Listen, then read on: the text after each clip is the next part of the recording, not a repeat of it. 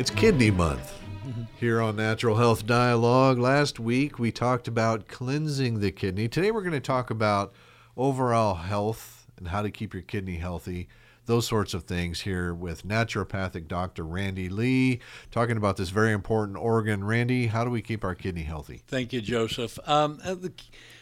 Because kidney issues are an issue within my family, I've paid a lot of attention to them. And then last week, we actually talked about the fact that the kidney in most people, according to the tests that we've run, urine and saliva tests that have been done, most people, up to 90% of the people, would be probably surprised to find out that their kidney is probably their weakest organ. It's overworked, and we don't normally do much about it. So I have guys come walk in and say, well, exactly where is my kidney anyway? I think most people kind of understand that, but if they do, I tell them, stand like a little tin soldier, take your fist and put them on your back like you're standing at parade rest as a little tin soldier, and approximately where you put them, in the lower part of the back, below the rib cage, you'll find your kidneys, one on each side of the body, left and right. They're about the size of your fist. They're kind of bean-shaped, and by the way, and the adrenals are a little snow-capped peak that sits on top of those beans. That's for another blog sometime. Okay. But the kidneys are there, and they serve a tremendous amount of functions. Now, last week we talked primarily about the need for water and for cleansing to keep the kidney functioning well in terms of blood purification, taking toxins out of the blood. But there are many other things that the kidney does other than just removing toxins. Like and what? That's kind of what I wanted to talk about today. A couple of other things. First of all, the kidney has the primary responsibility for maintaining your body pH. That's potential of hydrogen. That's your acid alkaline balance within your body. And that's a whole nother topic. Right. Usually we talk about, because when we talk about pH, we talk about things that you can. There was even a book written called "Eat Right for your blood type," and that all dealt with the acid residue that's left by foods, and they differ from blood type to blood type. But the fact of the matter is, it's an acid residue just from eating food.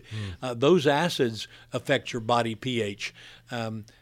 If you do a lot of sugar, that affects your body pH. Things like caffeine and stimulant drinks and things affect your body pH. So we want to keep our pH somewhere around the neutral range, 7 to 7.2, 7.4. First thing in the morning when your body has removed the acids as you sleep overnight, maybe 6.5 or slightly lower than that. But you want it to be in that range. Virtually every health food store and other place that you look for, you can usually find some pH test strips, and we recommend that you periodically, you don't have to do it every day, but periodically do a saliva test and a urine test to figure out exactly where your pH is. And then remember that the primary balancer for those is the kidney. So if the kidney's not functioning well, then your pH your pH problems are exacerbated even more. So it does that also by balancing the water and the salts and minerals. It's responsible for the balance of sodium, potassium, phosphorus, even calcium is balanced in the kidneys. So if your kidneys aren't working well, you're going to have some mineral imbalances as well. We talked about sweating last week and losing many of our salts. The kidneys are one of the primary it is the primary organ for making sure that those balances stay within realm if they're available in your body. Okay. So pH is one thing. Another thing is they actually make hormones. And most people don't realize that your kidneys actually serve in that process. But the hormones do about three basic things that I'm aware of. They maybe do 100 of them, but I know of three that I wanted to mention. Number one, the hormones within the kidneys actually help to generate and make red blood cells. And those are your oxygen carriers within your blood system. And so if you have a low red blood cell count, you're going to have some diseases, or at least some abnormalities in your body that are caused from not having a good blood carrying, oxygen carrying capacity, and that's managed through the hormones that are generated in the kidney. They also keep your skeleton strong. I mentioned that the chemical balance, or the balance of minerals, one of those was calcium. Right. And so the kidney has a direct play into making sure that your skeleton, the bones of your body, are strong and don't get brittle. So without your kidneys functioning well, you can expect your skeletal strength to fall as well. And for people who are my age, I'll be 75 here in a couple of months, and for people who are in my age group, 10 years of that, 65 to 85, and even more, I should say maybe from 65 up to however old you get to be, bone breakage is generally one of the things that kill people our age. You break a bone, the bones are brittle, they can't heal properly. That can be directly related to an improperly functioning kidney as well. And then it's interesting to me too. When I first had some high blood pressure problems, I went to the doctor. I was in the military at the time, and they put me into Wilford Hall down in San Antonio, Texas, and they put me on where? The kidney ward. So the third thing that it does is it helps to balance your blood pressure.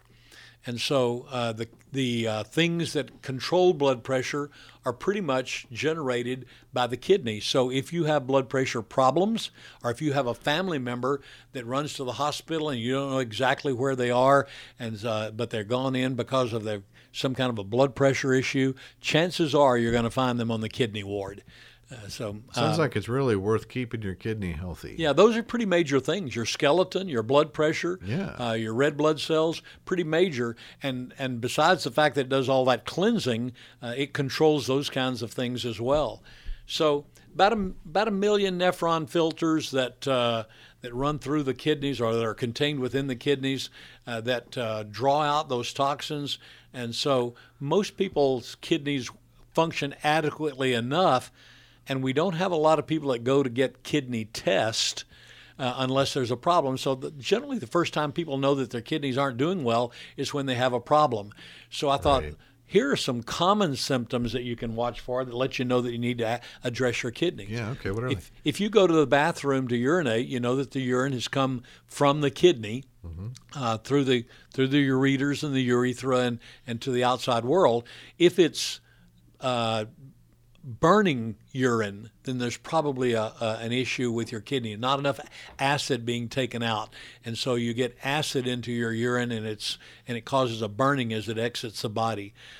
Dark colored, thick, or bleeding urine. If you get a kidney stone that makes it out of your kidney without the excruciating pain that makes you do something about it, it still is going to break some of those million nephron filters, and you may have a few drops of blood in there. So if you get a pinkish tint or something that's obviously blood, you've probably damaged your kidney in some way or another, and you need to have that checked. And then, of course, we've already talked about the excruciating pain of developing kidney stones. Those are some things that will cause you to go do something about your kidney. And we have supplements, and the doctors have lots of forms. They can do lipotrypsy and a lot of things to try to take care of the kidneys. But we have some things that will help to dissolve those stones if you catch them early. They take some time to work, take about 2.5 weeks or a week and a half minimum to dissolve those stones. So you need to pay attention to any pain in the kidney area in your back, even if it's just a slight pain.